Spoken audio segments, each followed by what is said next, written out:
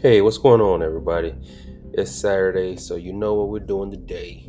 I hope you came prepared. If you didn't, you got a few seconds. Grab what you need to get your drinks, get your snacks, and come on in and enjoy the show. We got some good information. Hope you learned something that you could share with somebody else, man. I'll see you afterwards.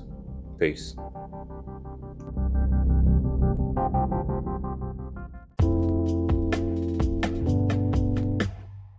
Over the world, I'm sure that captures somebody somewhere. Uh, we are here, man. It's Saturday. And it's coffee, crepes, leadership, and pancakes. I'm here with my brothers. We're missing some, but it's all right because we about to get it in.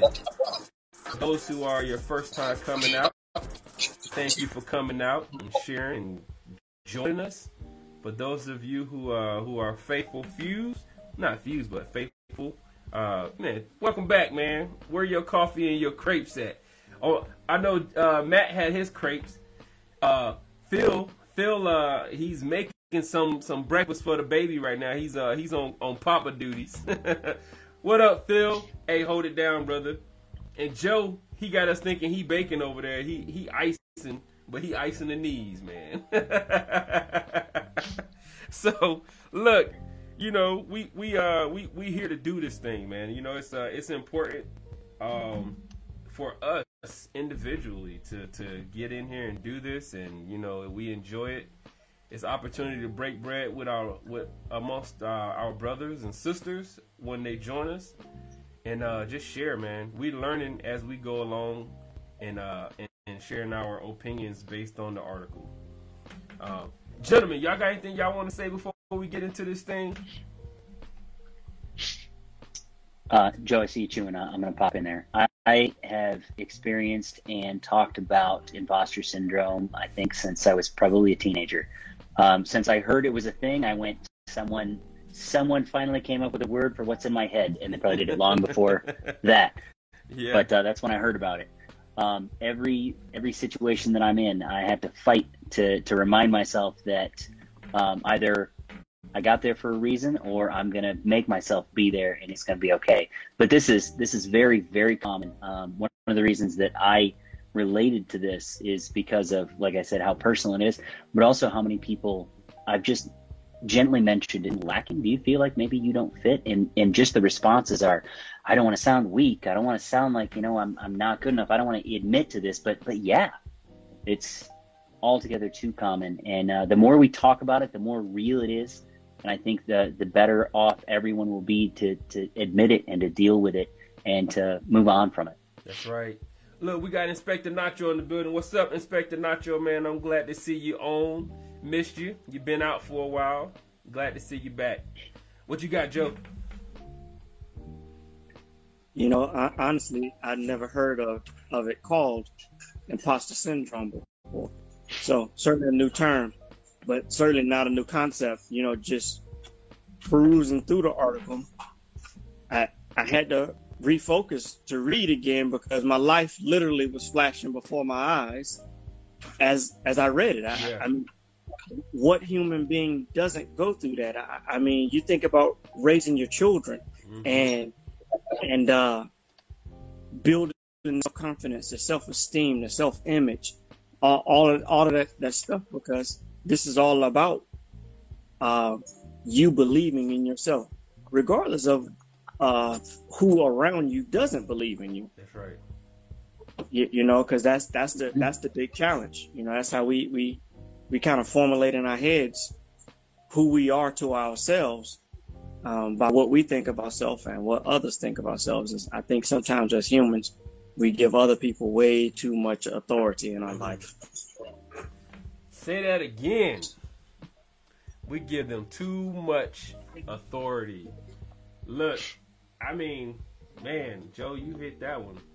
I think one of the... So, I'm going to piggyback on what you said real quick, Matt. So, both of you guys, I knew about imposter syndrome. I heard about it. I never really did research into it to get a understanding of it until earlier this week, where Tanya, one of our guests who come on every now and then, her show, she was talking about imposter syndrome and battling it and dealing with it. And so she had a show, you know, and she was having people come on and talk about how they deal with it. And then I went and looked, and I was like, why does this imposter syndrome sound so familiar? And I was like, oh, that's one of our articles that we're going over. I was like, Tanya's been in the book. She's been in the bag, man. Shout out to Tanya doing the thing over there, man. That's awesome. So the article today is called Everyone Suffers from Imposter Syndrome. Here's how to handle it. Again, you know, this is not the know-all, be-all. We're giving you the absolute truth. This is our opinion based on our life experiences and the things that we may have helped other people go through. And between the three of us, we've been through a lot of stuff. We've seen some stuff. And we've helped some people that's been through some stuff. And I'm not laughing because it's funny that what we've been through and what they've been through, but it's a lot of stuff. If you could be a fly on the wall when we had conversations. So just a backdrop on my relationship with my brothers in here today. We were first sergeants together in the mighty 421st Medical Battalion. Okay. And you know, shout out to the Viper Medics and all the different units that we were with, and we were all over the Europe, Africa, in that whole area. We were over there, and we seen and experienced a lot of stuff from top down, seniors to juniors. And we had to lead up and down. So when I say that, you know, when I'm laughing, it's because I'm thinking about some of the times that we came together and we just looked at each other. All we could do is just shake our head like, all right, what we gonna do? How we gonna do this? We gotta fix it and make it right. So shout out to these gentlemen, my brothers who's been there and always are there. So thank you, gentlemen, for always being there and being with me today. Y'all ready? Let's do it. All right, article is by Andy Malinsky. If you guys have questions, comments, or concerns, drop them in the comment box. It'll pop up over here somewhere. I'll read it, and we will share. Try to address it if possible. All right, one of the greatest barriers to moving outside your comfort zone is the fear that you're a poser, that you're not worthy, that you couldn't possibly be qualified to do whatever you're aiming to do. It's a fear that strikes many of us. It's called imposter syndrome. Now we know what it is. I know I've certainly had those thoughts while publishing pieces of writing, whether it's blogs or books. I've had them while teaching my first university classes and giving speeches to corporate audiences. I appear confident on the outside, but feel deeply insecure on the inside, wondering who I am to be stepping on up to the stage. What could I possibly have to say that anyone would want to hear? We'll pause. So, all of us have been in trade-op. And if you guys don't know what that is, that's basically the training element of the military, Army specific. So, basic training, well, I can even go into recruiting, basic, and advanced individual training. So, basic combat training, when your recruiter gets you and they're training you up to get you to basic training, basic combat training, BCT, and then you graduate from there and you go to advanced individual training, basically where you get your specialty, your MOS. That's all under trade-op. And then you go into like the other specialties, drill sergeant school, recruiter school, the AIT platoon sergeants who serve. What else specialty schools fall under trade-op? The officer candidate school. All of these different schools that we have are under trade-op, and there's a special there's doctrine. That's what it is. It's a doctrine. So when you're up and you're training these people, you're running to like I had. So as I guess you guys were you guys y'all were instructors, right? Okay, so yep. We worked together. So drill sergeant, AIT platoon sergeant, basically made sure that we got the service members to the instructors who taught these guys. So these are people who are on the platform. They're your lecturers. They're your professionals that are getting you to make you understand what you need to do and get to be an expert in that field, a subject matter expert. Get your job. And sometimes you will get, Matt, tell me a specific, we would get doctors from other countries. Mm-hmm. They come in and they're like, oh, I talk to them and be like, all right, so tell me what made you decide to come in? And, like, oh, I would, and wherever I was a doctor, and I'm like, oh, you mean like no, like full-fledged doctor. Like, why are you here on the enlisted side and becoming a medic? In the back of my head, I'm like, what can I tell this person, this male, this female, that's a doctor already? And this is what I was thinking about as I was reading the article. It's like, yeah, man, I definitely, or while we were in that environment in Fort Sam Houston, Texas, Joint Base San Antonio, E7s, E6s, E anything are a dime a dozen down there, right? Yeah. You can literally walk around like this the whole time. Yep. Hey. And I think that's why my shoulder went bad, actually. Huh? I said, I think that's why my shoulder went bad. It probably is. You be like this right here. Because it's a lot of rank down there. It's a lot of rank. It's the medical school, right? Home of the medical, for all the medical now. And so you have medical professionals that come in off the street, and because of the job that they have, they'll come in as lieutenant colonels, some of them full bird colonels. That's a lot of rank. And you're like, hello. And they're like, how are you? You're like, no, you gotta, sir, ma'am, we gotta get this down. But you're trying to teach these people who are like educated, like they're way up here, and you gotta bring them all the way to where you need them to get to train them up, so that when someone else see them, the green side matches the civilian side, right? And so the whole time you battling imposter syndrome. Again, like us, when I was at HHD, it was me and a captain who were over the battalion, who was a sergeant major, couple sergeants major, some majors, some lieutenant colonel. We're like, hey, I need y'all to get this MedPro stuff together, sir, please. Yeah. Like, hey, I know you in charge of HHD, but stay in your lane, Sergeant. So it's I battled. I can definitely put myself in the shoes of this author, and I'm not alone. Actress at Harvard, Natalie Portman, described this out. She's a student in a poignant commencement speech several years ago. She says, I felt like there had been some mistake, she said, that I wasn't smart enough to be in this company, and that every time I opened my mouth, I would have to prove that I wasn't just a dumb actress. Howard Schultz, the president and CEO of Starbucks, revealed that he and CEOs he knows feel the same way. Very few people, whether you've been in a job before or not, get into the seat and believe today that they are now qualified to be the CEO. They're not going to tell you that, but it's true. Drop a pin right there. What you got on that, Matt?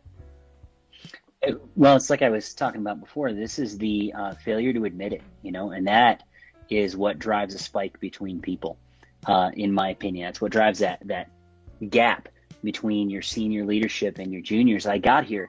Yeah, I got here. How'd I get here? We don't stumble into promotions in the military. We earn everything that we get, for sure. Right. But sometimes along with that promotion comes that next level of experience that we haven't quite trained for yet. I distinctly remember being a detachment sergeant going, hey, I did most of this as a platoon sergeant, but now I'm doing that instead of with a PL, with my lieutenant, I'm doing that with a lieutenant colonel, right, who's looking at me and my experience as you're the SME on everything Army because I'm a doctor and I don't know what I'm doing. That's right. Okay, well, I don't know it all either. And I have to say it was some really good mentors that got me to very quickly be able to say, Give your first answer. Absolutely, give your first answer. Don't just say, "Hey, I don't know, I don't have a clue," but let me check on that for you. I'm going to be right back. Right. And being able to admit that I didn't know everything right then and there, when I was viewed as, and trust me, put up effectively on that pedestal in front of everybody by that commander. You listen to him on all things Army. Okay, yeah. Okay. Let me go look at that first before you send me out there and front of everybody. Or before you have me brief this, or before we do all of this stuff, let me just check my P's and Q's. And the ability to ask those questions, the ability to look those things up, I think it made me more confident in myself, because I know I don't know it all. Right. I don't know nothing. I know a lot, but I also know that I'm not going to be that person that's going to second guess myself 2 hours down the road in a meeting where I said this thing and 100,000% absolutely, and then you're going, oh no, we've been chasing the wrong rabbit here. Yeah. Hold on. You build up your confidence through not just having that arrogant attitude, and it's tough to do, but that arrogance and that separation can really cause a lack of willingness for people to want to talk to you and ask you questions and see you as anything other than just that rank right there. That's right. What you got, Joe? Yeah, man, I love that particular last part of you may have it all together, but if you got the wrong attitude, the wrong persona, the way you display yourself, then you cut yourself off from half, 50% or better of any people that you're supposed to be influencing. But listening to you both, I remember my very first hardcore experience with just self-doubt. There's no way. I don't know what you people are talking about, but what I know of me, that's not possible. It was in JRTC, and so after freshman year, I got selected to go to leadership camp, right? And they only do 2 or 3 freshmen to go to this camp, because they're gonna put you on the advanced track for you to get commissioned and this, that, and the other, right? And so that already blew my mind. I was like, whoa, okay. And so I go down to Fort Stewart. It's like a 2 or 3 week camp down there, and man, we were living like soldiers. I was in a Navy JRTC, but it was at Fort Stewart, and we were getting it in, man. And Alton Toonsong, oh my goodness, dude, he looked just like, remember the old school image in 670-1 with the fro and everything, the mustache like that? Dude, that's what it, just like yours, say, that's what it looked like. Mustache? Yes. And he was hard as iron, man. I mean, this dude, oh my goodness. But he had one of them voices, man. When we marched, it was, all I gotta do is just lay him down. That boy, he humming right now. He humming. When he took his own runs, oh my goodness. But anyway, so at the culmination end of the camp, I get presented with the leadership award, right? Big old, I think it was a 2-tier trophy. And people, congratulations, this, that, and the other. And I had no freaking clue what I got it for. And I immediately began to point out others that I thought was more deserving of it. Just like, no, man, this guy did this, and this, and that guy, look at that, she did this, and this, and comes from this school, and man, you heard about her family, and all this other kind of stuff. And I would not have this. I don't want to be in the spotlight. I don't want to be in any of that stuff. And there was a couple folks. Man, I wish I never lost contact with them as I think about it now. But they gathered around me, and they was like, "Oh no, dude, no, this is absolutely you." And they went and got some cadre to come over, and one of them, off the tune, sorry, he's one of them. He came over. He said, "Yeah, Steven, I put you in for that." Why? He said, because let's take this one guy. He was real knock-kneed, man. He struggled running, right? He really struggled, and that's just not something that he wanted to do because of his legs and everything. And so we ran together every time. Yeah. If you drop back, I'm gonna drop back with you, and we're gonna get back in formation, and we're gonna make it through it, man. And then, you know, another person like, you actually asked me about my family, man. Mm. Just as they begin to point that stuff out, I was like, oh. I said, those are natural things in you. That's right. That make you a leader. Leader, I remember him saying it. I can hear his voice right now. He said, leadership is not a position. Leadership is responsibility. It's what you mean to people. And now, in that moment, I felt real good, right? But by the time I got back to school, I forgot all that. And I went right back to, I'm not worthy, right? Yeah. And so they did my little promotion ceremony. I went from being a seaman apprentice to a lieutenant JG, right? Okay, JG. Yeah. And all the other PLs were in front of their platoons. I was standing behind my platoon in the fourth squad. Yeah. At the end, saying nothing to nobody until Cadre came out and said, "Hey, where's y'all's platoon leader?" "Oh, we don't know. We was waiting for them to show up." And he looked back, and there I am in the back of the formation. "Joe, what are you doing back there? Get your butt up here in the front and this, and man, it was what a ride it was. But, yeah. Learning how to deal with self-doubt and finding what your true strengths are and what your true weaknesses are, Yeah. and being okay with having weaknesses. Because Matt, that's what I really liked about what you said. You got to be able to admit first that you have weaknesses, and then step 2 is to be okay with that. Right. You're Right? human. Thank you. You're human. You're supposed to have something supposed to be wrong with you. Yeah, if you had it all together, I mean, you definitely wouldn't be with us right now. Right. In my opinion, you know, I'm like, you know, we would have to reach out to somebody to get in touch with you. Yeah. It'll be a little hard to reach out to you, in my opinion. I don't know, but yeah, it's okay to be to have issues, man. All right, so what can you do to overcome these feelings of inadequacy that so many of us experience? A first step is something that Portman highlights in her Harvard address, which I found quite helpful. Recognize the benefits of being a novice. Recognize the benefits of being a novice.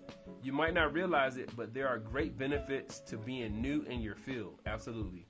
When you are not steeped in the conventional wisdom of a given profession, you can ask questions that haven't been asked before, or approach problems in ways others haven't thought of.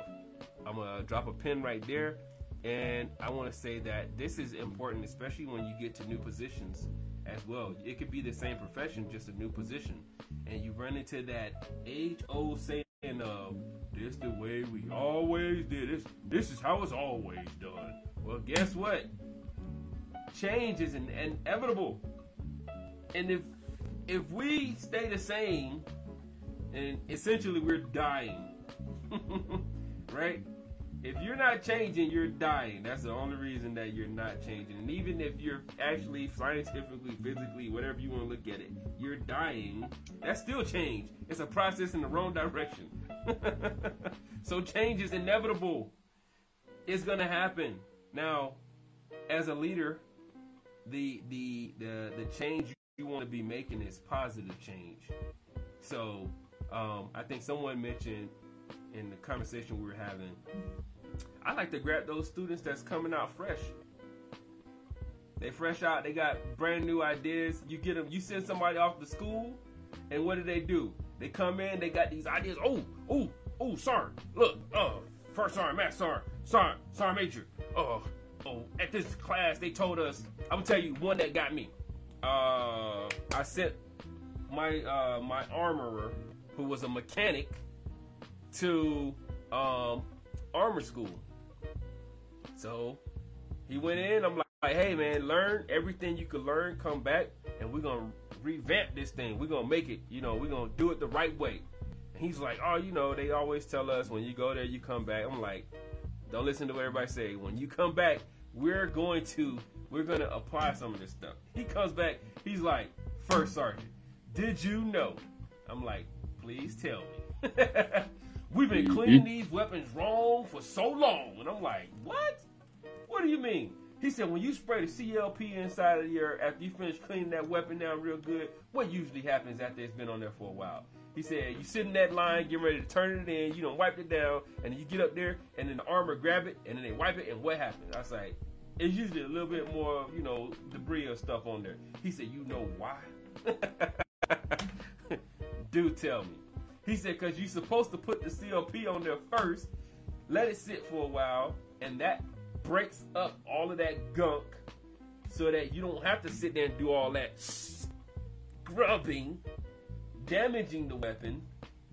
He said, you wipe it down, you put some CLP on there, you let it bring all of that carbon and crap up off of it, and then all you have to do is wipe it off. And then you do that again, and you wipe it off, and then the next time you get ready to you grab that weapon and you go and you wipe it, you're not going to have all that stuff on there because you allow for the cleaner, lubricant, and protector to do its job. And I'm like,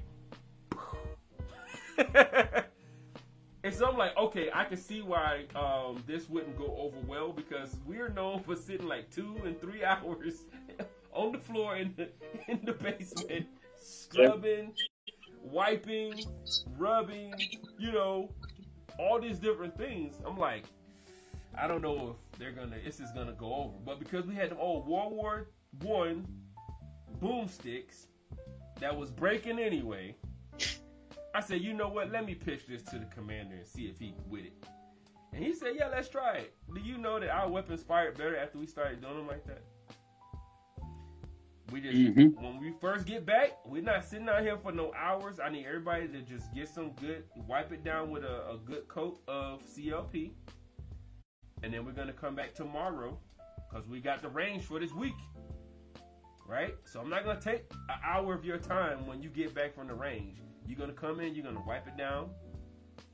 And then you're going to come back the next day and you're going to do that again. And then the next week on Sergeant's Time Training, you're going to come and you're going to get you're going to hit that last time, make sure that it's all good, and you're going to turn it in. Armor's going to check it, and we're good to go. Weapons were firing on point. I'm like, huh. And not one time did I break out that thing and like, hey, anybody got the little eye link thing, the little eye thing? Y'all got some little swabs that I could put inside of there? You never have a full package, right? And for those that don't understand, ask somebody for their range kit. And you'll know it's going to be partial kit. You're going to have a toothbrush looking thing that has 2 different parts on the side. You may have one that got some of the metal bristles on it. It's serious business. But there's a process that you send people off to school to learn these processes to make it the right way. And then it come back and somebody be like, hey, that's great, with your idea fairies. But this is how it's always done. Right? So I'll get off of my soapbox. What do you gentlemen think about that? Well, I tell you what, Tay, what you did for that young soldier's feud is incredible. There's something to be said because I remember being able to do it, but as a young soldier, I got to teach First Sergeant something, and then First Sergeant went and put it in for the whole unit to use my idea to make a process that we all complain about better. All complain about it. Everybody complains about it, but nobody does anything about it, right? Yeah. and now each time that he comes to face to face with that, I don't know if I'm worthy, I don't know if I can do it. He at least got that one. I remember when, and so if I did that, then I can face this challenge. That's beautiful, man.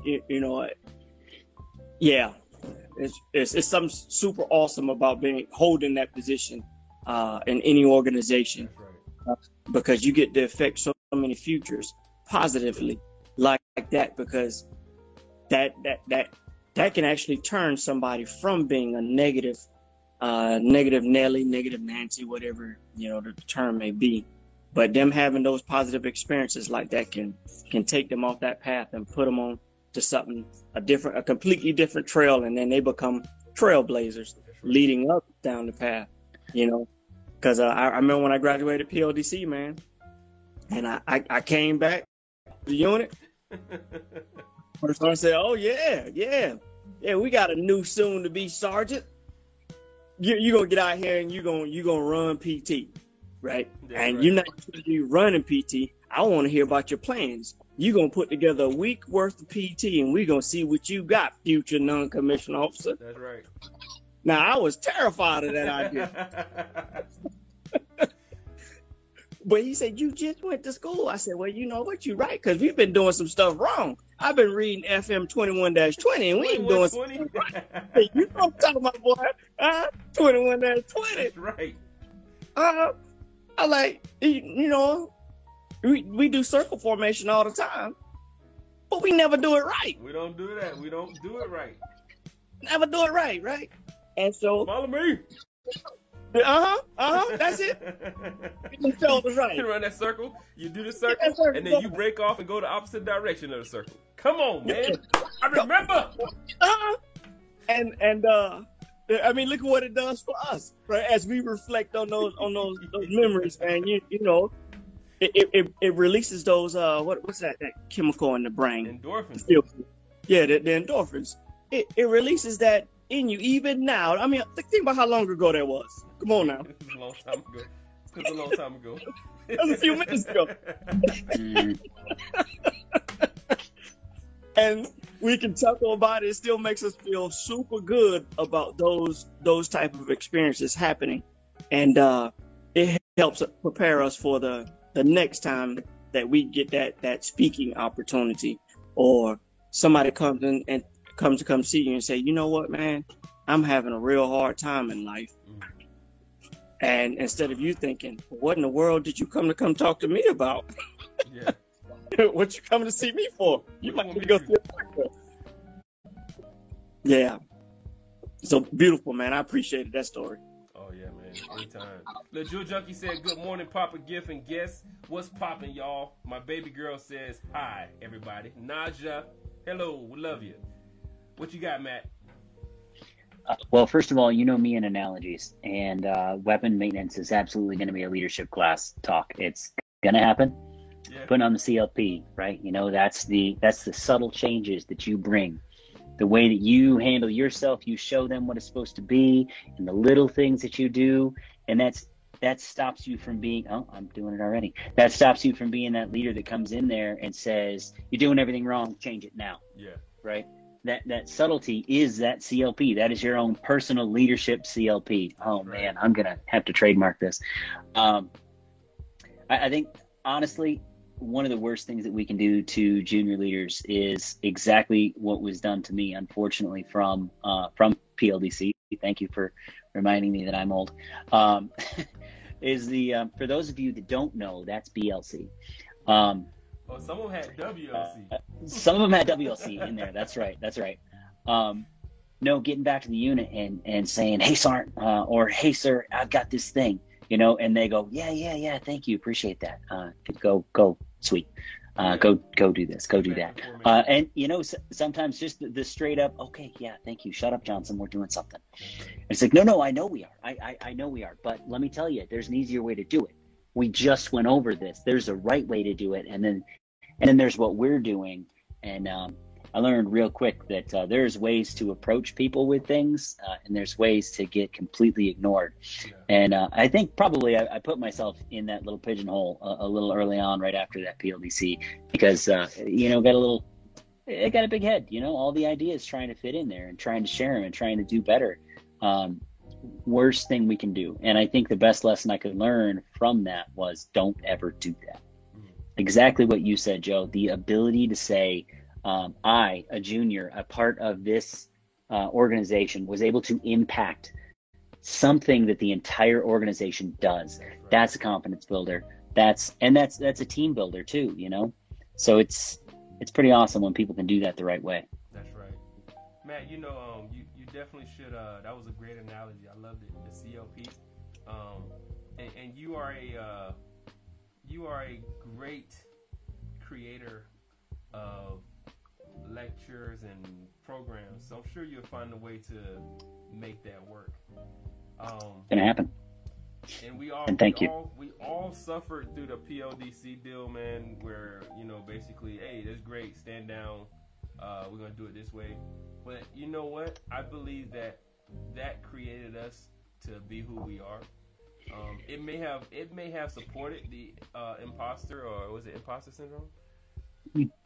Yeah, it may have supported it, actually, because if you're saying it takes, so for me, I was a very serious introvert. Like, if it wasn't for my mom, shout out to my mom, who, you know, y'all hear those comedians talk about the parents calling you, be like, come do that dance.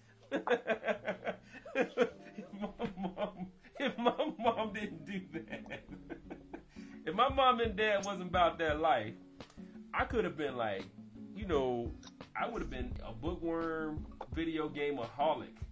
But, you know, I got that call. Me and my brother would get that call every now and then, be like, hey, come in here and do that dance real quick. And you're like, I don't want to dance with these. I don't even know these people. And do that dance real quick, the new dance. And you in there doing the old MC Hammer.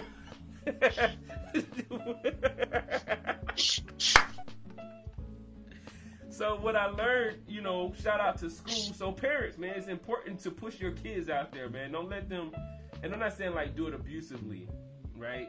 But you got to see and understand the gifts and stuff, things that they have, and put them in slightly uncomfortable. Remember we talked about iron sharpening iron, right? You know, that's friction. And the iron, if you just lay two pieces of iron together, they're not going to get sharp. If you move them together in the same direction, you're not getting sharp. You need that friction, and you got to press while you're doing that friction, and you got to put them at an angle, right? To get that right angle and that friction. So what am I saying? I'm saying that you got to apply some type of challenge.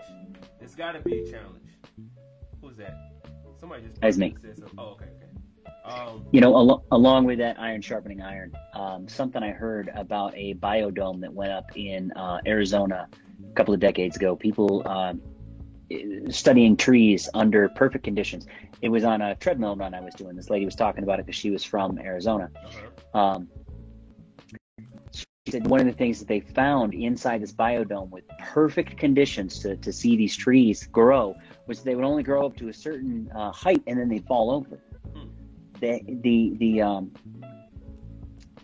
don't know the name of exactly what a tree scientist is. Anyway, the people studying the trees came to the conclusion that there was no friction in these trees' lives. There was no wind. It was an actual dome. There was no wind. And that wind, that challenge, that little push, that nudge is what gets those trees to deepen their roots and widen their roots. And if that's not the leadership challenge that we put on our soldiers too, and that we ourselves were put through, we would be, all three of us, that slender tree just waiting to fall over. But we're leaning on each other. We're expanding our root systems because God knows we have had that wind hit us. That's good. Come on, man. Come on, my brother. That's good. It was a good one. I liked it. That'll preach right there. hey, that is going, just so that you know, Matt. I have a Veterans Day message coming up. That's getting ready to get retaught right there. That's all yours, sir. That's a word right there, man. That is word. Woo. Yes. You can't. Hey, look. So the reason why they need their roots to grow deeper is because it's that stabilizing factors, right? And so that's what, you know. Parents we create, leaders you create. So man, that was good, man. I like that. That's why we here. All right, Matt. Agreed. You got a point right here. You say you don't have to be new at something to be allowed to ask questions. In fact, denying ourselves the ability to ask questions and admit that we might not know everything is what has labeled many senior NCOs as dinosaurs. This is how we always done it. This is how it's done in this organization. Who can't break out of their old ways. Man, you want to elaborate on that? Hey, Joe, I skipped you on that last one. You got anything you wanted to add? Say that last part again. You don't have to be new at something to be allowed to ask questions. In fact, denying ourselves the ability to ask questions and admit that we might not know everything is what has labeled many senior NCOs as dinosaurs who can't break out of their old ways. Yeah,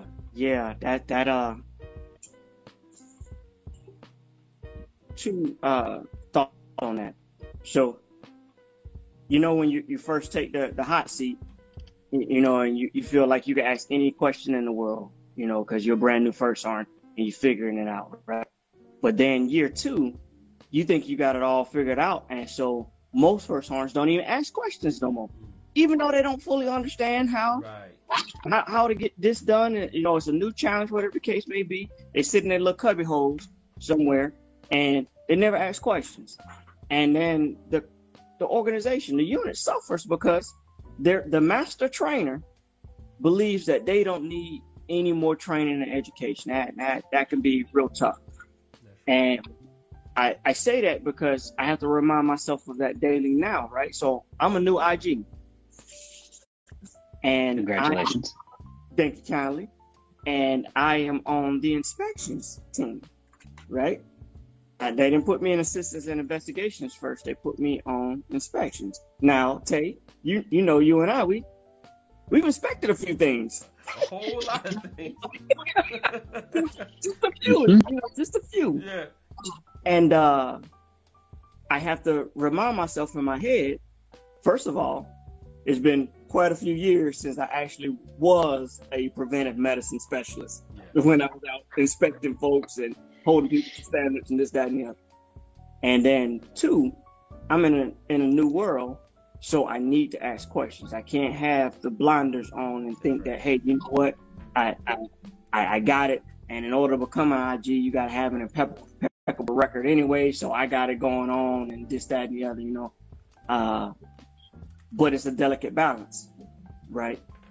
But the key ingredient to you having that balance, I believe, is exactly what the article said, exactly what you said, is you cannot get to a point to where you believe that you can't ask questions. Can't ask questions. I mean, I really like our credo for the IG Corps. It is to be right, then move forward. So the way they break it down in school is when somebody comes and asks you a question, even if you think you know exactly what it says, still go and double check that so that you're right. That's right. Before you go forward with any actions, right? And so I remember talking with my academic advisor, right, while I was in the course, and he gave me a great recommendation. He said, now I know coming up, man, especially right now, you probably got a whole bunch of regulations saved. I was like, I do. And they're changing so fast these days. Right. Yes. So fast, man. I mean, you think you got the most current version. You downloaded it 6 months ago and, hey, Bubba, I'm sorry. This chapter is no longer, this chapter of that regulation is obsolete. That's right. Or it's been changed. It's not even an AR no more. It's a training circle. Mm-hmm. And it would be the same, but it'll change what type of document it is. Yeah. And so he said a good recommendation I would give to you and I give to all new IGs. Don't keep any of that stuff on your desktop because it serves as a forcing function for you to always go back to the source to get the freshest version. That's right.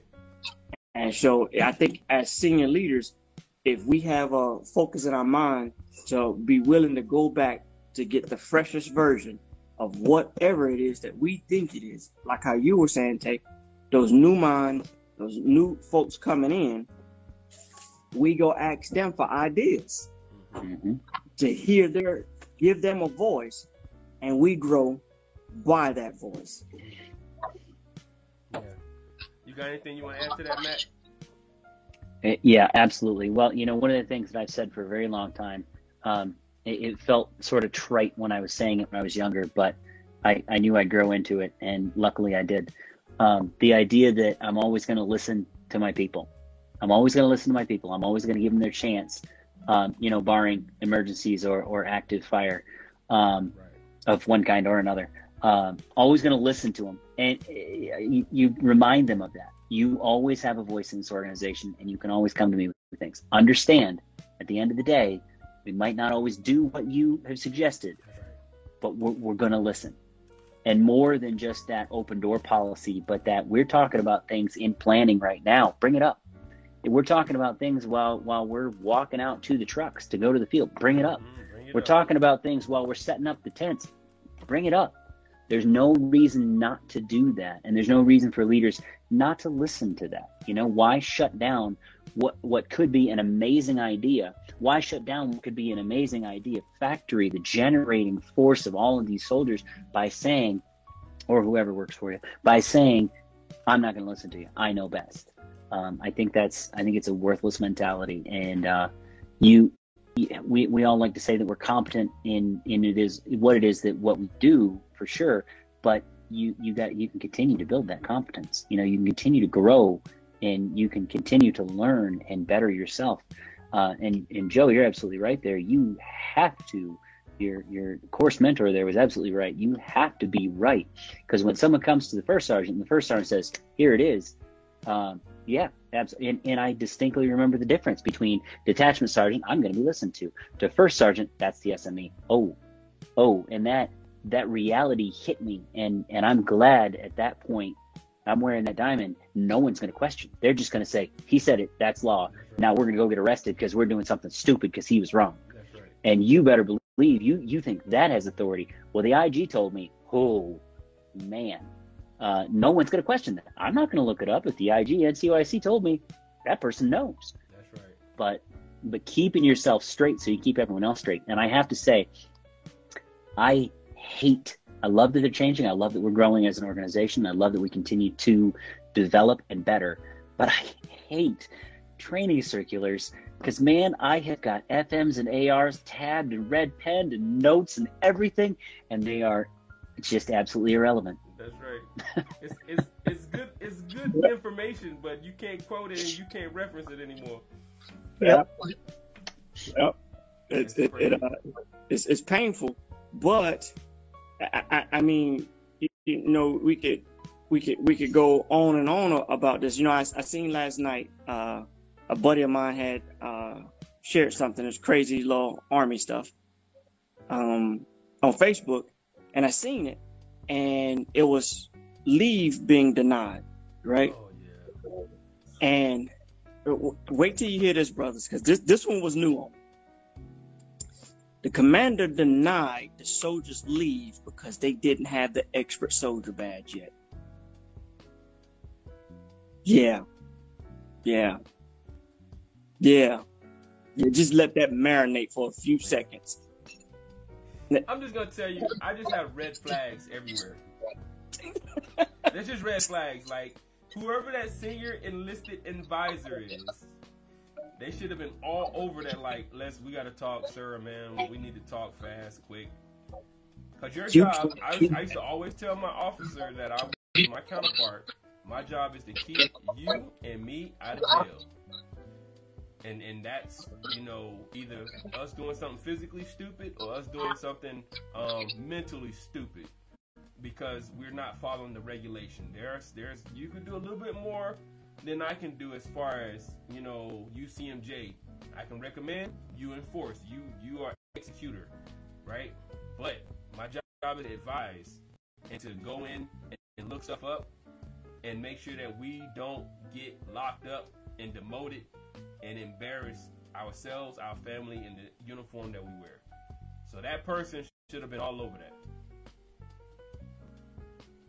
Yeah. Right. You know, but it is. They have now in the ready and resilient cells. They now have the performance classes where you can be able to improve your performance, whether it's physical, mental acuity, all that good stuff. And so I know some folks have performance anxiety, like, you know, that they have what we're talking about right now, the imposter syndrome, that blocks them from being able to perform appropriately, right? And then you have others that just have so many bad habits built up in them for whatever the case. Because what I said to my buddy last night on Facebook, I said, now at least 50% of the soldiers that follow those leaders, they're going to mimic that. That's right. When it's their day. When it's their day, they're going to mimic that stuff because they think it's cool. Man, my commander first on was so hard. Man, you had to be able to do this and had to be able to do that in order just to be able to leave. I couldn't go on right? leave because I didn't have my badge. Yeah, so I went to go get my badge and look what it did for me. What? You know you already earned your leave, right? That when you ate your right hand, that's what got you your leave. It comes automatically every month.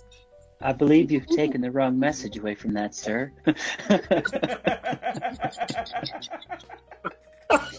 It's just want to be real gentle with those kids and be like, I appreciate everything that you're saying right now. But no.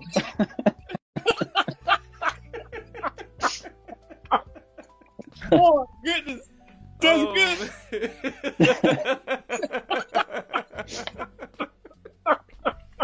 We broke the podcast.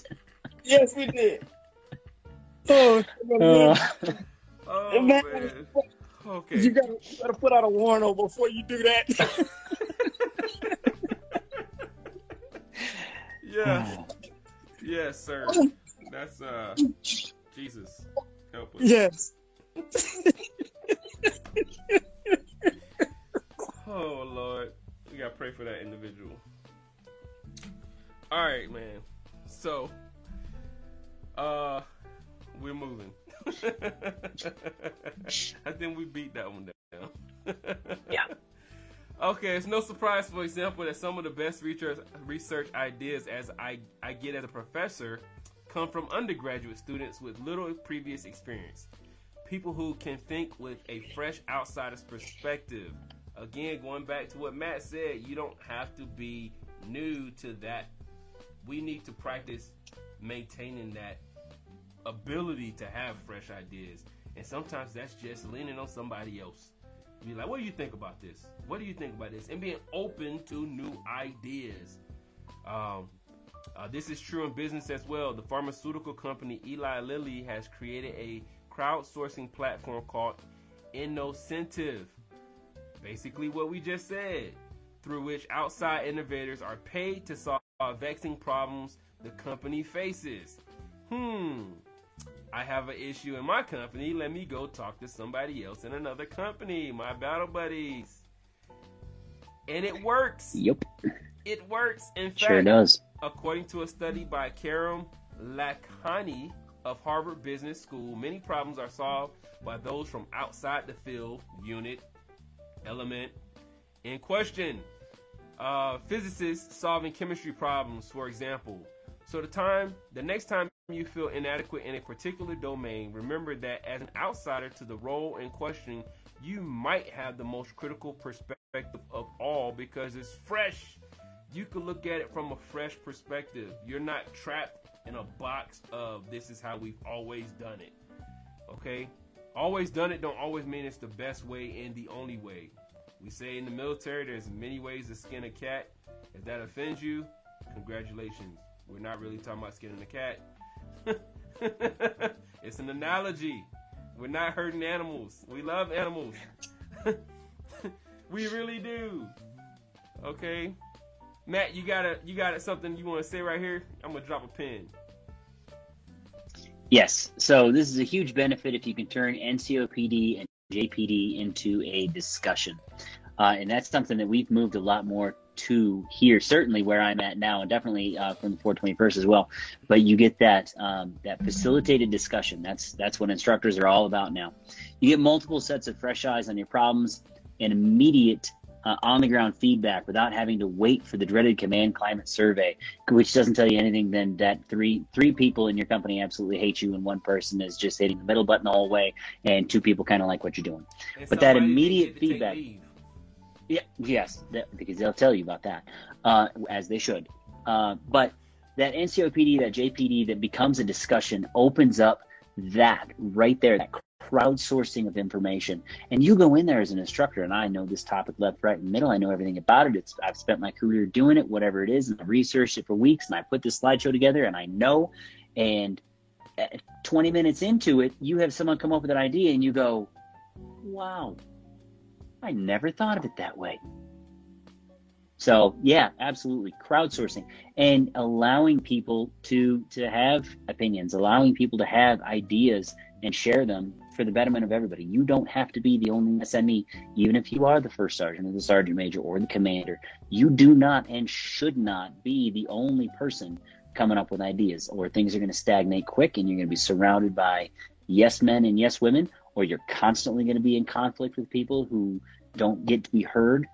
There's so many good reasons to allow people to speak up, ask those questions, and be a part of things. And honestly, not very many upsides to doing it the other way. Look, let me ask you a question. There's a training model that they have. What if novel idea that we've already talked about before? What if they utilized that training plan, right, and became more involved in it? That way, when you're bouncing between those 8 steps, you're hearing these fresh ideas as the senior, and you're learning, because I'm the SME already, but I am applying that friction by putting you in an uncomfortable position where you got to do this training, and you're coming back and you're giving me updates. We're briefing. You're presenting the training. That's what I used to always have my guys. You're going to train me before you train everybody else. Yep. So as they're training me, I'm learning, like, I never thought about presenting it like that. Yep. This is really good. And you can, at that point, add some of your nuggets into it. Well, think about adding this into it. Maybe at this point of your presentation or your training, you could talk about these things. And now, not only are you making that soldier, that individual, more confident in what they're about to do, you're helping them battle that imposter syndrome that they're going through. You're right-siding your imposter syndrome, like, okay, they're confirming some of the things that I battled. You know what I mean? It's a reason why we have these systems, because we all battle with these things, and it helps. And it's a continual process. Every time before I go up and start training, I'm always thinking about, oh my God, am I gonna do this right? Am I gonna say that right? Am I gonna speak loud? You know, my boards, my sergeant major, his sergeant major leaned over.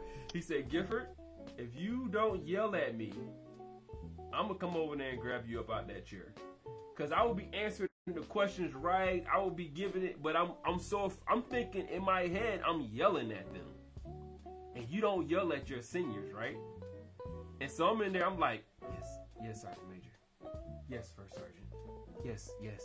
And they like, if you don't talk like you got a pair of something, you better open your mouth. I know you know the answers, but I need to hear you. And so then from that point forward, I'm questioning, like, am I being too loud? Am I being too aggressive? Because on the flip side, I had another sergeant major who was like, Gifford, are you okay? You look like you want to come over and fight. Well, I had to jump into character when I go into the board so that I get loud. And now my character's too aggressive. What do you want from me? You're talking about imposter syndrome every time I go before the board. It doesn't matter. They're like, you're so good, you do all this stuff. But I still, before I walk in there, before I could jump fully into character, I'm like, I have questions. I'm questioning my ability. My wife, all the way to me walking out the door, sending me texts before I go into this stuff. She's like, you got this, don't worry, you study hard, you prepare. And I'm just like, I don't know. You know, so it doesn't matter at what level. I'm so glad they said that. We battle these things, but we have these systems in place. The military, at least I know we have systems in place that help us help others and ourselves overcome those questions and those second guessing, right? So a second tip for combating imposter syndrome is to focus more on what you're learning than on how you're performing. Really? According to psychologist Carol Dweck, the feelings that imposter syndrome leaves you with are ones we might actually be able to control. With a performance mindset, which people suffering from imposter syndrome often have, you tend to see your feelings of inadequacy or the mistakes you make as evidence of your underlying limitations. This mindset only fuels the concerns you have about being unfit for your job. But there's something you can work to cultivate instead, a learning mindset. From this perspective, your limitations are experienced quite differently. Your mistakes are seen as inevitable parts of the learning process rather than as more evidence of your underlying failings. That is good. That brings us, oh no, that's the second one. Oh, y'all got anything y'all want to drop on that second one? Absolutely. That, just real quick, that is allowing people to make mistakes, right? Here's a little job. Here's your left and right limits. You probably cannot burn down the building.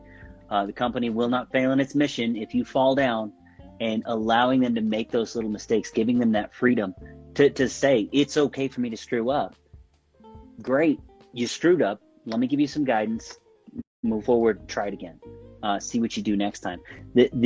That's the wind buffeting us, right? That's that adversity that we need in order to grow. Because again, I know if I were perfect, I would be imperfect. If any of us were perfect, we would be imperfect, because we wouldn't have the strength to take it the first time we were wrong.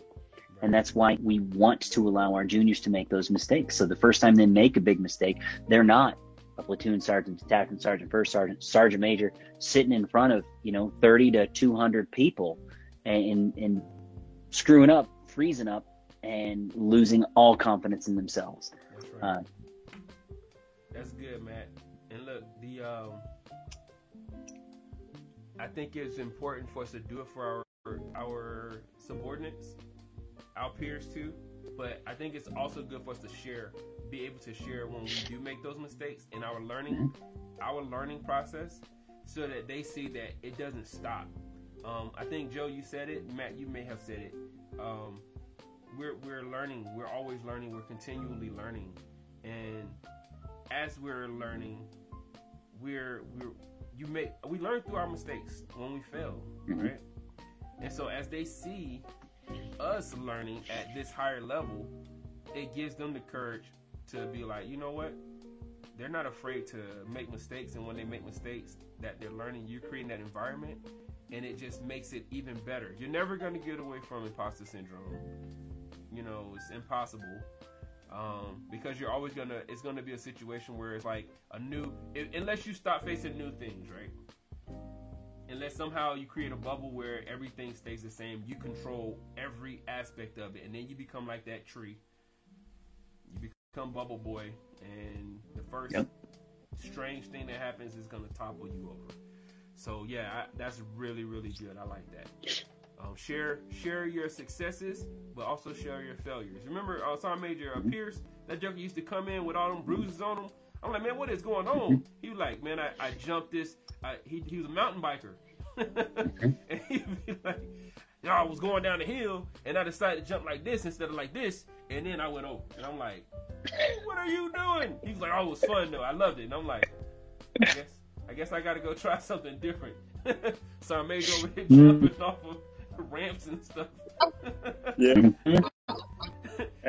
Scrapes, everything. He's still getting battle wounds. He loves getting his battle wounds. So, shout out to Sergeant Major Pierce and all of those Sergeant Majors that's out there. Senior leaders, all of you gentlemen out there. Y'all out there doing it. Still leading from the front, showing people. I remember, Joe, you with your bad knees. I remember seeing you out there running with them. I'm like, what are you out here doing running with these daggone soldiers up and down these bomb holder hills? And hurt myself. But I tell you, you saying that, I remember I used to be so ashamed of that, right? Feeling inadequate as a soldier. I'm not a complete soldier. And, you hear it come from some of the most senior leaders in the United States Army about if you can't run, you came in the Army running, what's wrong with you now? Yeah. You're not even a full soldier. Real soldiers aren't on profile. Be like, oh? What? 20 years. Yeah. But once I embraced it, and I really got an understanding, it was at 421, I got an understanding of what transparent leadership actually looks like. Because, coming up, you ain't supposed to let your soldiers know when you're having a hard time, or you got challenges and this, that, and the other. Well, how in the heck are they supposed to learn? That's right. How am I leading by example if I don't let them see my humanity? That's right. And so I really hang around you fine fellas there in the good old The Rock. I began to learn how to do it, really how to do it. And it made me much more successful as a first sergeant, because my soldiers got to see, when I was this time last year, I got my last clearance of you don't have cancer. And my soldiers got to watch me go through it, right? Got to watch me go through it. I didn't tell them everything, but I certainly didn't. If they, some, like my platoon sergeants, those that are closest to me, they come in, they close my door. First on, how you doing? Yeah. And I look at them. I'm okay, man. No. First, I came here to come check on you. How you doing, man? Yeah. We wanna check on you because we know, and we talk. Humans to humans, ain't no rank in the room. Then it's just two human beings talking. And from what they tell me, they grew from it. And yesterday I completed a, you know how you get those leadership surveys? If a sergeant major selects you for it, to assess the potential, what they're good at and all that good stuff. Well, I got one from one of my former CSMs, and I did it yesterday, right? And as I thought about his strengths, one of the things that impressed me the most about him is, I ain't gonna put all his business out there, but tragedy struck in his family, right? At the core of his family. And of course, he's a GEOBAT. He's at Fort Hood, and his family is in Alabama. Yeah. And so he took that emergency leave so he could go home and take care of business and be there. And then he came back, and you could tell he's hurting. The things on his mind.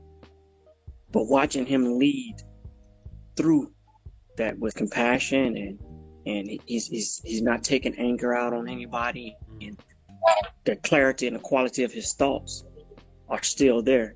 It was something to behold.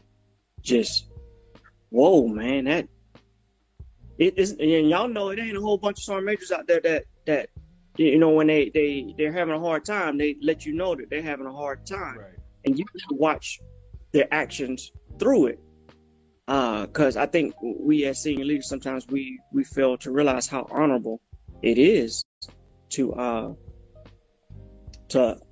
allow yourself to feel, and to allow others to see you feel. Right. Y'all move through that together, because what's the old saying? No man is an island. Yeah. It's a saying, we in these new times, so no man or woman is an island, and you need a friend. That's one of the things I love most about the military. One of the first things you get told when you get in is, here's your mandatory friend. Your battle buddy. Your mandatory friend. Yep. And y'all gonna learn everything about each other. That's right. And I'm gonna make it so uncomfortable for you, you will have no choice but to let somebody else in, because wearing this uniform means that you never have to be alone ever again. That's right. And I think that's one of the principles that we can take away from the military that really can combat against that imposter syndrome. You're never alone. Whatever you're feeling, whatever you're going through, you're never alone. That's right. Yeah. Isn't it amazing that we happen to be in the same spot at the same time, and everybody's dealing with physical ailments, whether you're on a permanent profile or not, and all were put in leadership positions, but we had senior leaders who were highly against people on profiles, but we all ended up in those positions, and we had favor in those positions because they knew when they said, right, peace, we weren't about to disappear. That's right. We led from the front, To the point to where sometimes our senior leaders and officers and even juniors would be like, "Hey, first sergeant, you need to go sit down. We see you hurting. We know you're hurting. It's okay. We got this. We got this." And that's beauty, man. That's beautiful.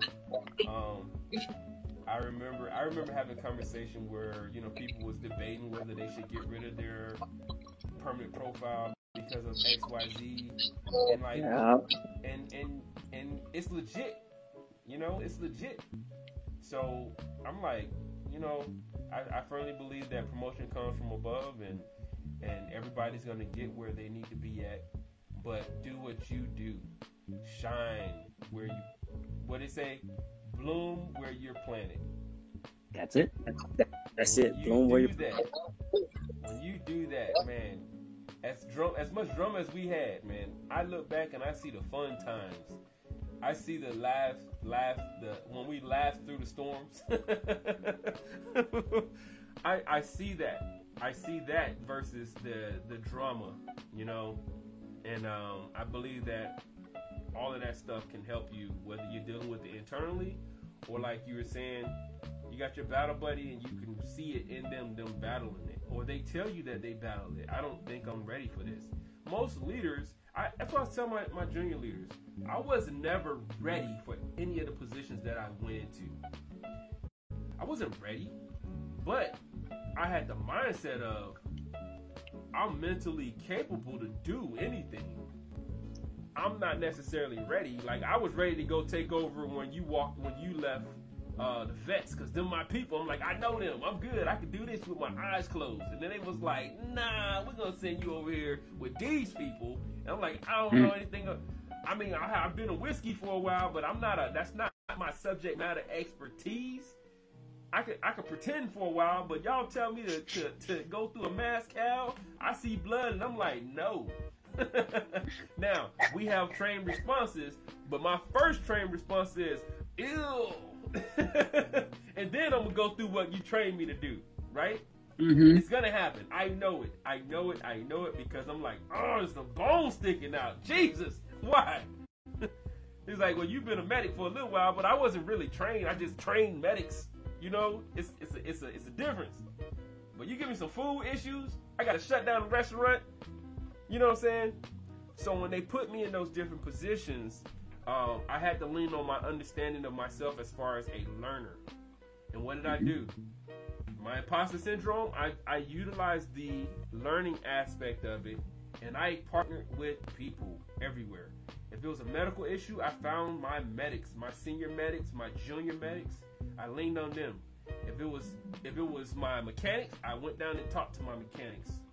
Everybody where I had an issue or I felt like I wasn't adequate, I talked to my SME, my subject matter experts, or my brothers, who I'm so thankful that each and every last one of us was a different MOS. And I can lean and ask you guys questions. Mm-hmm. Be like, hey man, I don't know anything about this. I don't know who it was. I came and I was like, Sergeant Major asked me about this acronym. I have no clue what this acronym is. And I was like, well, I blew that one.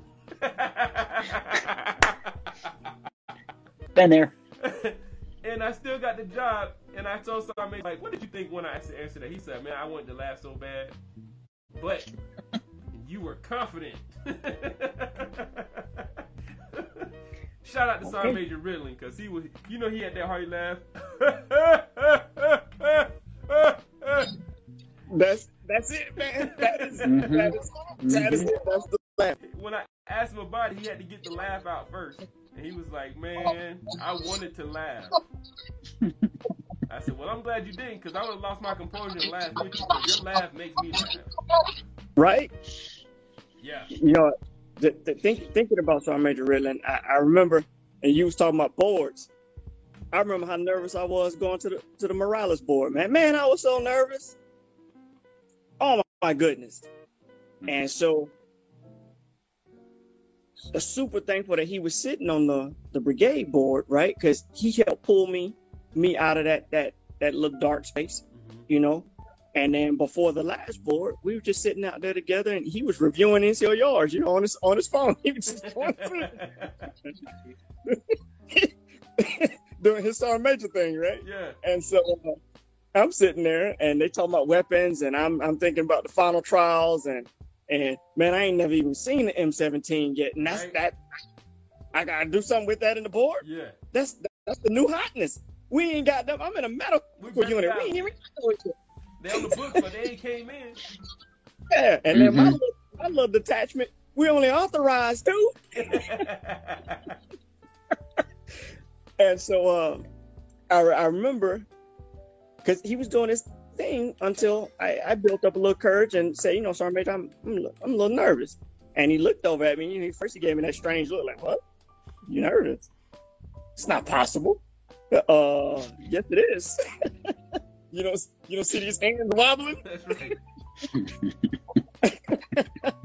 And then, he cracked a couple jokes with me, really just put me at ease, so that I could get over it and remember that I've been learning for years, and all those boards are about is testing how well you've learned. Yep.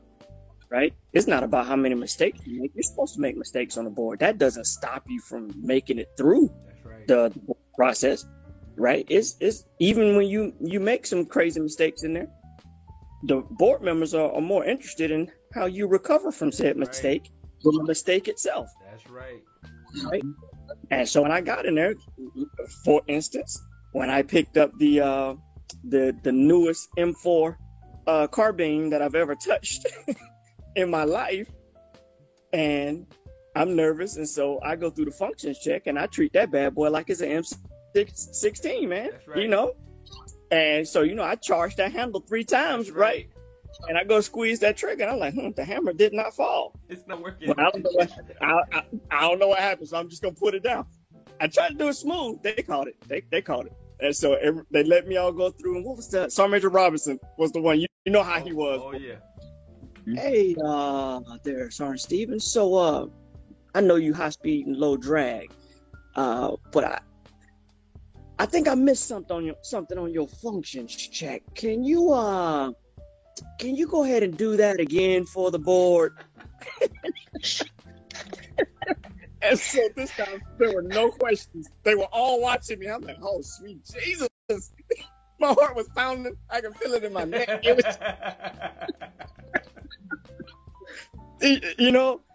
and I do it the exact way I did it before, because I couldn't think of, I didn't know what I did wrong.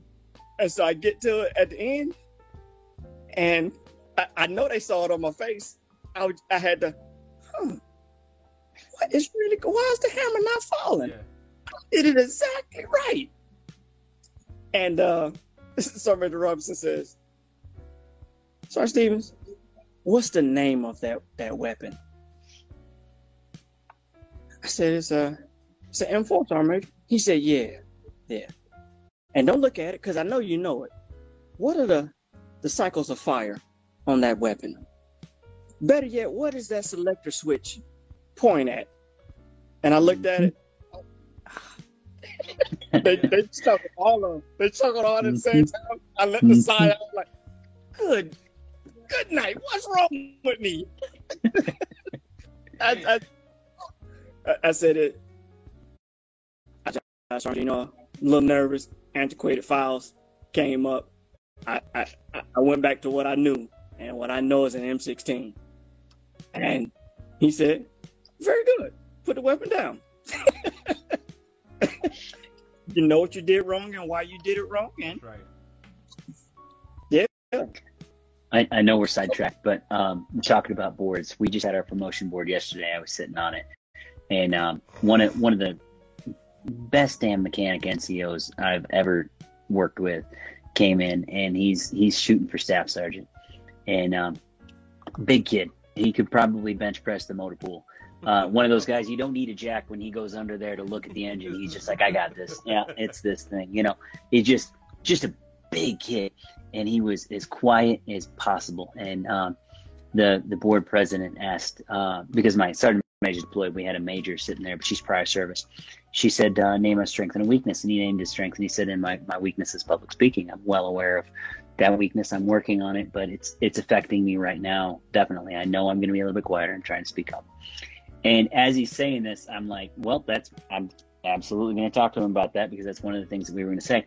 But he went through, he cracked his shell a little bit, in a good way, broke through those nerves, and he was able to get stuff out. But you could still see sometimes he'd ask him a question that was just situational. It wasn't book, it was situational. So it required a little bit of thinking before he came to the answer. And I just watched that little guy behind his eyes go, hey, bud, hey, here's the answer. It's right here. It's right here. And the one on the outside just went, Yeah. I don't know right now. I don't know the answer to that question right now. Right. Well, he came back in because we did feedback with every single one of them right after their board. Yeah. Because there were so many of them. There was no sense in making them wait 6 hours till the next person. It was literally 6 hours. He came back in. He walked in. He reported, said, have a seat. And you could just see it in his shoulders. It wasn't the slump of, it was the, not this, it was the, I know what I'm doing. I'm sitting here talking. And after a couple of back and forths, I said, I'd ask this guy all the same questions that I was asking the guy that was in here a minute ago. And he'd get them all. And he goes, yep, probably. He said, I'd like it if you didn't. But yep, probably. Because, he had shut off that fear of, now I'm sitting in front of a bunch of master sergeants and a major, right, that I know. But the me I was 30 seconds ago was all bundled up in nerves, and I didn't know any of these people. I just knew the fear, right? It's real. It's absolutely real. But he was able to take that feedback and got his promotable status because he did not do badly. He just had some nerves. But, that's what you're talking about, dealing with that frustration, dealing with that. I know this. Why can't I get this right now? Why can't I access this? And in times like that, high stress times like that, as a leader, even not in a board, there is nothing wrong with a junior leader or one of the junior soldiers coming up and saying, Sergeant, I don't know this right now. I don't know why, but I can't figure it out. Great. Let me help you. Yeah. We're always there to do that. Look, man, you reminded me, and it is a little bit sidetracked, but it's all on imposter syndrome. I had a soldier when I was stationed in Norfolk on the Navy base.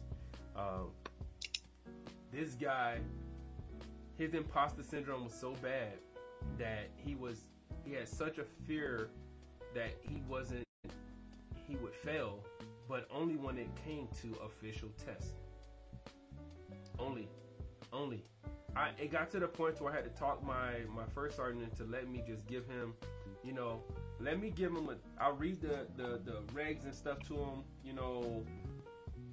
in a way where it's like, he's not knowing that I'm about to give him a test. Diagnostic, just to test my theory.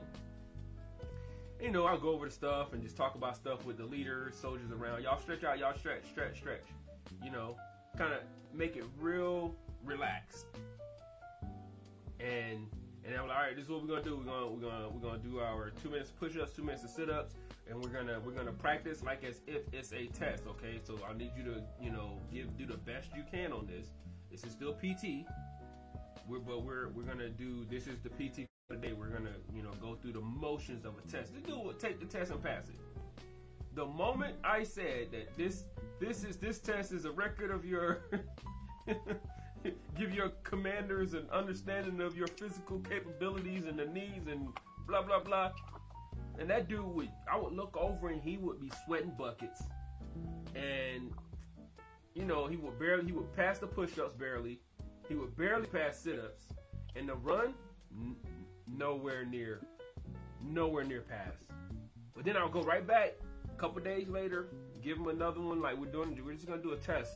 We're just gonna do for PT. We're just gonna 2 minutes of push-ups, 2 minutes of sit-ups, and we're gonna run the 2 miles, and we're gonna time it. Okay, we're timing ourselves.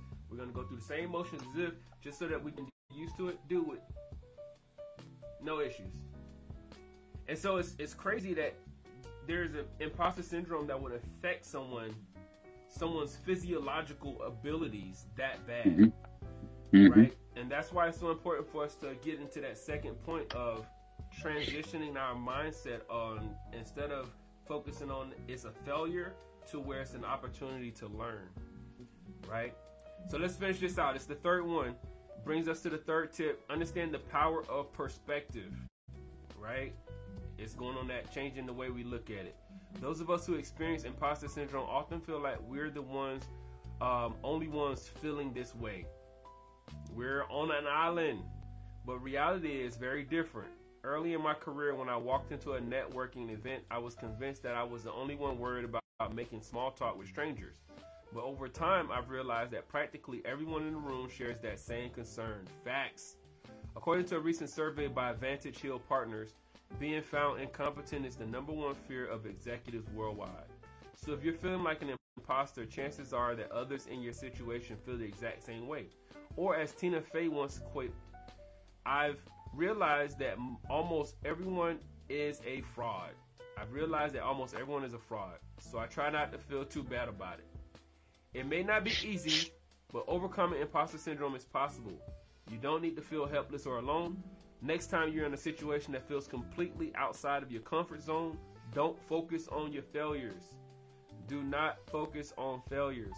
Consider it your opportunity to learn from your missteps and to bring forth a new perspective that others may not have. And that is Andy Molinsky out of the Harvard Business Review. We'll close out with our final thoughts on that last part and what you think about the whole thing. We'll start with you, Joe. What you got? Well, that realizing that when I love that, when you was talking about, you're not the only one worried about, oh snap, a phone died. Oh, we'll go with you, Yes, Matt. that was good. I thought that was part of what you was trying to say. I thought it was. All right, what you got, Matt? Yeah, it's a great article. It's a short article. I think another, if you want to read more on this, a great book by Patrick Lencioni is The Motive. And it touches on that CEO idea of I know what's going on because I have to know what's going on. Even if I don't know what's going on, I'm not going to admit that I don't know what's going on. A CEO from a relatively small business was offered assistance from a competitive CEO from the same style of business, but outside of their actual realm. The idea being that the CEO who was struggling basically said, "Why are you here? Why are you in my area? What are you doing? You don't need to be here. I don't need you here." And he was very aggressive against this other person. And the guy who basically came to ask questions and help and assist because he saw this competitor sort of fading, wasn't there as a shark, wasn't there to say, well, you're failing, so I'm going to buy you out, or I'm going to do this, or I'm going to do that, or I'm going to make it fail. He said, man, there's no way you're going to bring your business into my area and ruin what I already have. I'm not here as an aggressor. I'm here because I've been through this. I've got this person who helped me. Let me bring her on board to help you. And that is something that we see in NCOs too often. I have to say, as a detachment sergeant, first sergeant, especially as a platoon sergeant, going over two peers, and we're all in that very aggressive, I've got to do well, my people have got to do well so I can promote. We're very wary of receiving help, even when it's handed to us on a silver platter. Because what is this person trying to get on me? Are they trying to backstab me? We don't live in that world anymore. We don't have to worry about things like that for the most part. There's always going to be some people like that, but reach out, be the person who is willing to take your ideas out and share them with other people. And if you're having a great idea shared with you, take it, make those connections, spread your roots, build your team, even if it's not your team. A peer can be a teammate later. They can be someone that you're working for later. They can be someone that's working for you later. But if you're not willing to admit, hey, I can accept help, then no one's going to listen to you when you have help to give. That's right. That's good. Well, I was hoping that Joe would be able to make it back I know. To finish what he was trying to say. It usually takes about a minute for it to load up.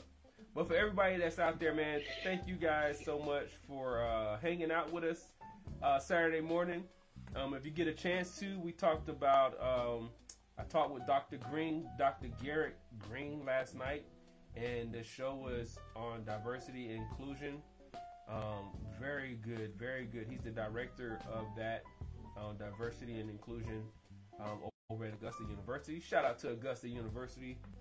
They have a lot of good programs that are, helping the students and also helping the community. What's up? What's up, Azia Tayako? I can never say it. What's up, Cindy? That's what I'm gonna say, because I'm not in the military anymore. Sergeant, that's Sergeant Mini-Me. That's one of my military kids, man. That's so good to see you on. But yeah, man, you guys check out the show from last night. Man, leave me some feedback. We gotta keep getting better. Eventually, we'll do some of these shows together when we get to sit down there all in the same spot. I gotta figure out how that works. But yeah, man, thank y'all so much for coming out. Everybody have a safe rest of your day. Enjoy it. I said last night there was oh, there he goes. I was saying last night that you're gonna finish it out for us, Joe.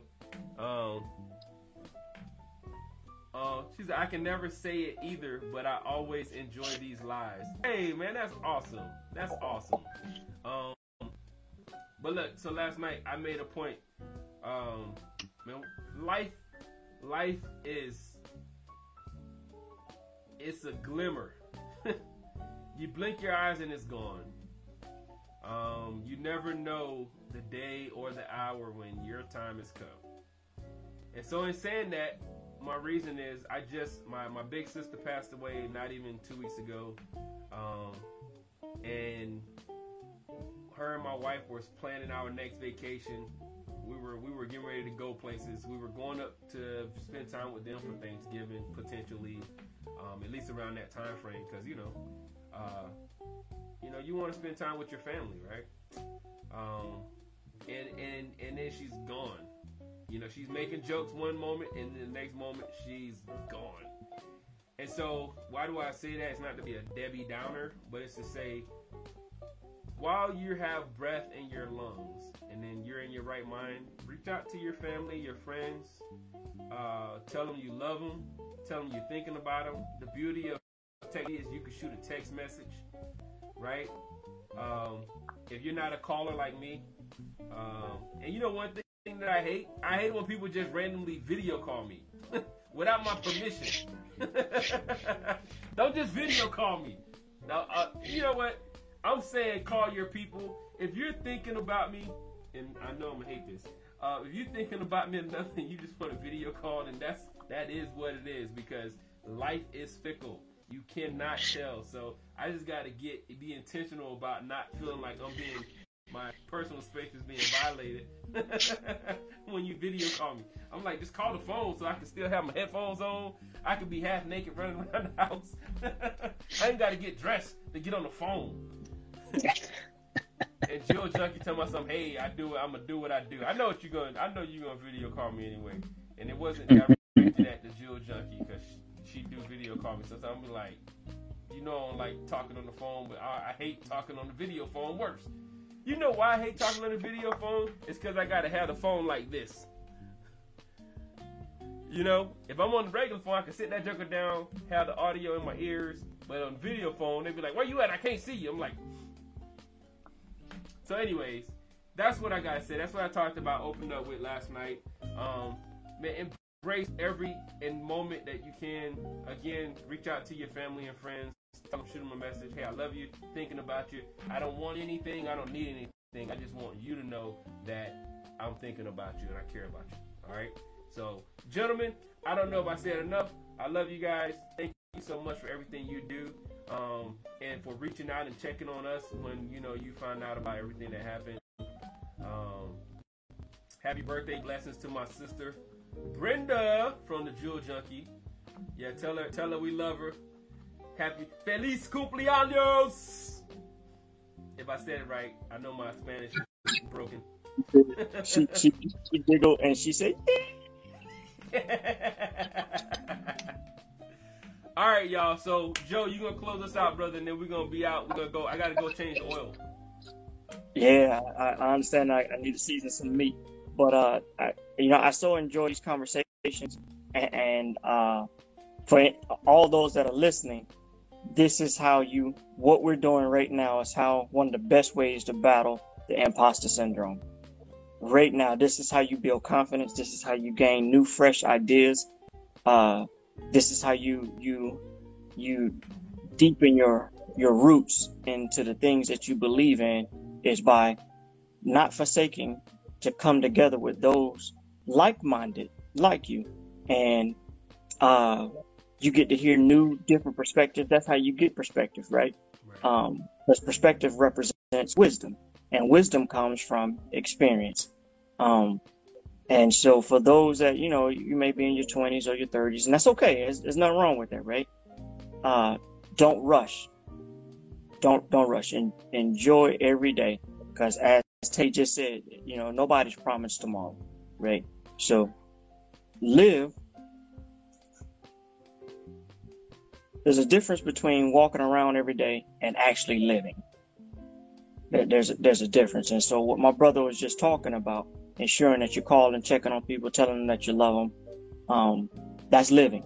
Spending time with those that are dearest to you, and it will build your self-esteem, your self-image, your confidence, your ability to think through problems when the winds and storms of life come, your ability to be able to make it through that with a better perspective, because you're going to make it through it regardless. Yeah. It's how you make it through it. That's the important part. And I think this is one of the best ways that I know how to get through said hard times. I was just talking to my former commander yesterday, I think it was. The day before yesterday, we were on the phone, and I now fully understand why most Master Sergeants keep First Sergeant on their email long after they ain't been a First Sergeant in 3 years, and they still got it on their email because of what it means to them. And when you come out of the seat, you go from being the man or the woman. I mean, nobody challenges. The soldiers go in and they're talking with the commander, and what did First Sergeant say? Yep. Oh, First Sergeant said that, then that's what we're doing. There's nothing goes against that. And that drastic change from being that to you just, what am I going to do today? Whoa. So it's a huge change. And so for me personally, me being able to be involved in these conversations, it gives me that extra splice of cable to give me that 5-prong that I need to be able to tow the weights of life along with me as I cruise. Yeah. And so love you guys, especially you two. It's so good to be able to see your faces. Love you guys to death. I'm so glad that after all these years, we still get to get together, laugh, joke, share stuff with each other, email, text, video chat, all that good stuff. That man, it keeps my, what was that old commercial? Get your motors running. That's right. Head out on the highway. There you go. Yeah. Yeah, this really gets my motor running, man. So I really appreciate it. I'm so glad I could be a part of this. Yeah, man. Well, that's it right there, man. That's you wrapped it up well. Everybody be safe, and until next time, peace and God bless you. Love you guys. Love you Love too, you guys. Bro. Later. Later.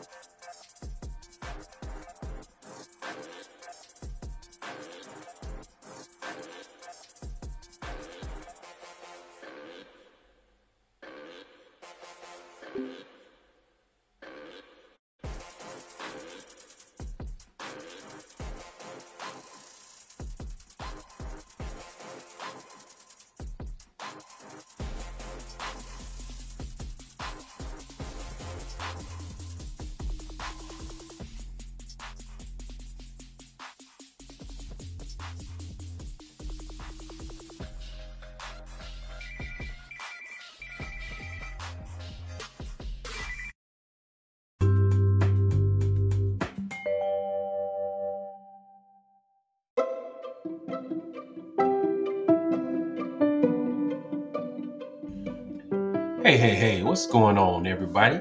I hope you enjoyed the show. And if you did enjoy the show and you see the option, go ahead and smash that like, comment, and subscribe button for your boy because it helps us out. It helps with the algorithm. It helps with, make people feel good. It helps with whatever else that it helps with. Just smash the button for me, and I appreciate you. And when you get a chance to, go ahead and leave a voice memo as well, because you might find yourself on one of the commercial breaks or something like that because you just left a really nice voice message, and the feedback does help too. So again, thank you for watching the show. I hope you enjoyed it. I hope you learned something, and I hope to see you on the next show. God bless you and take care of yourself. Peace.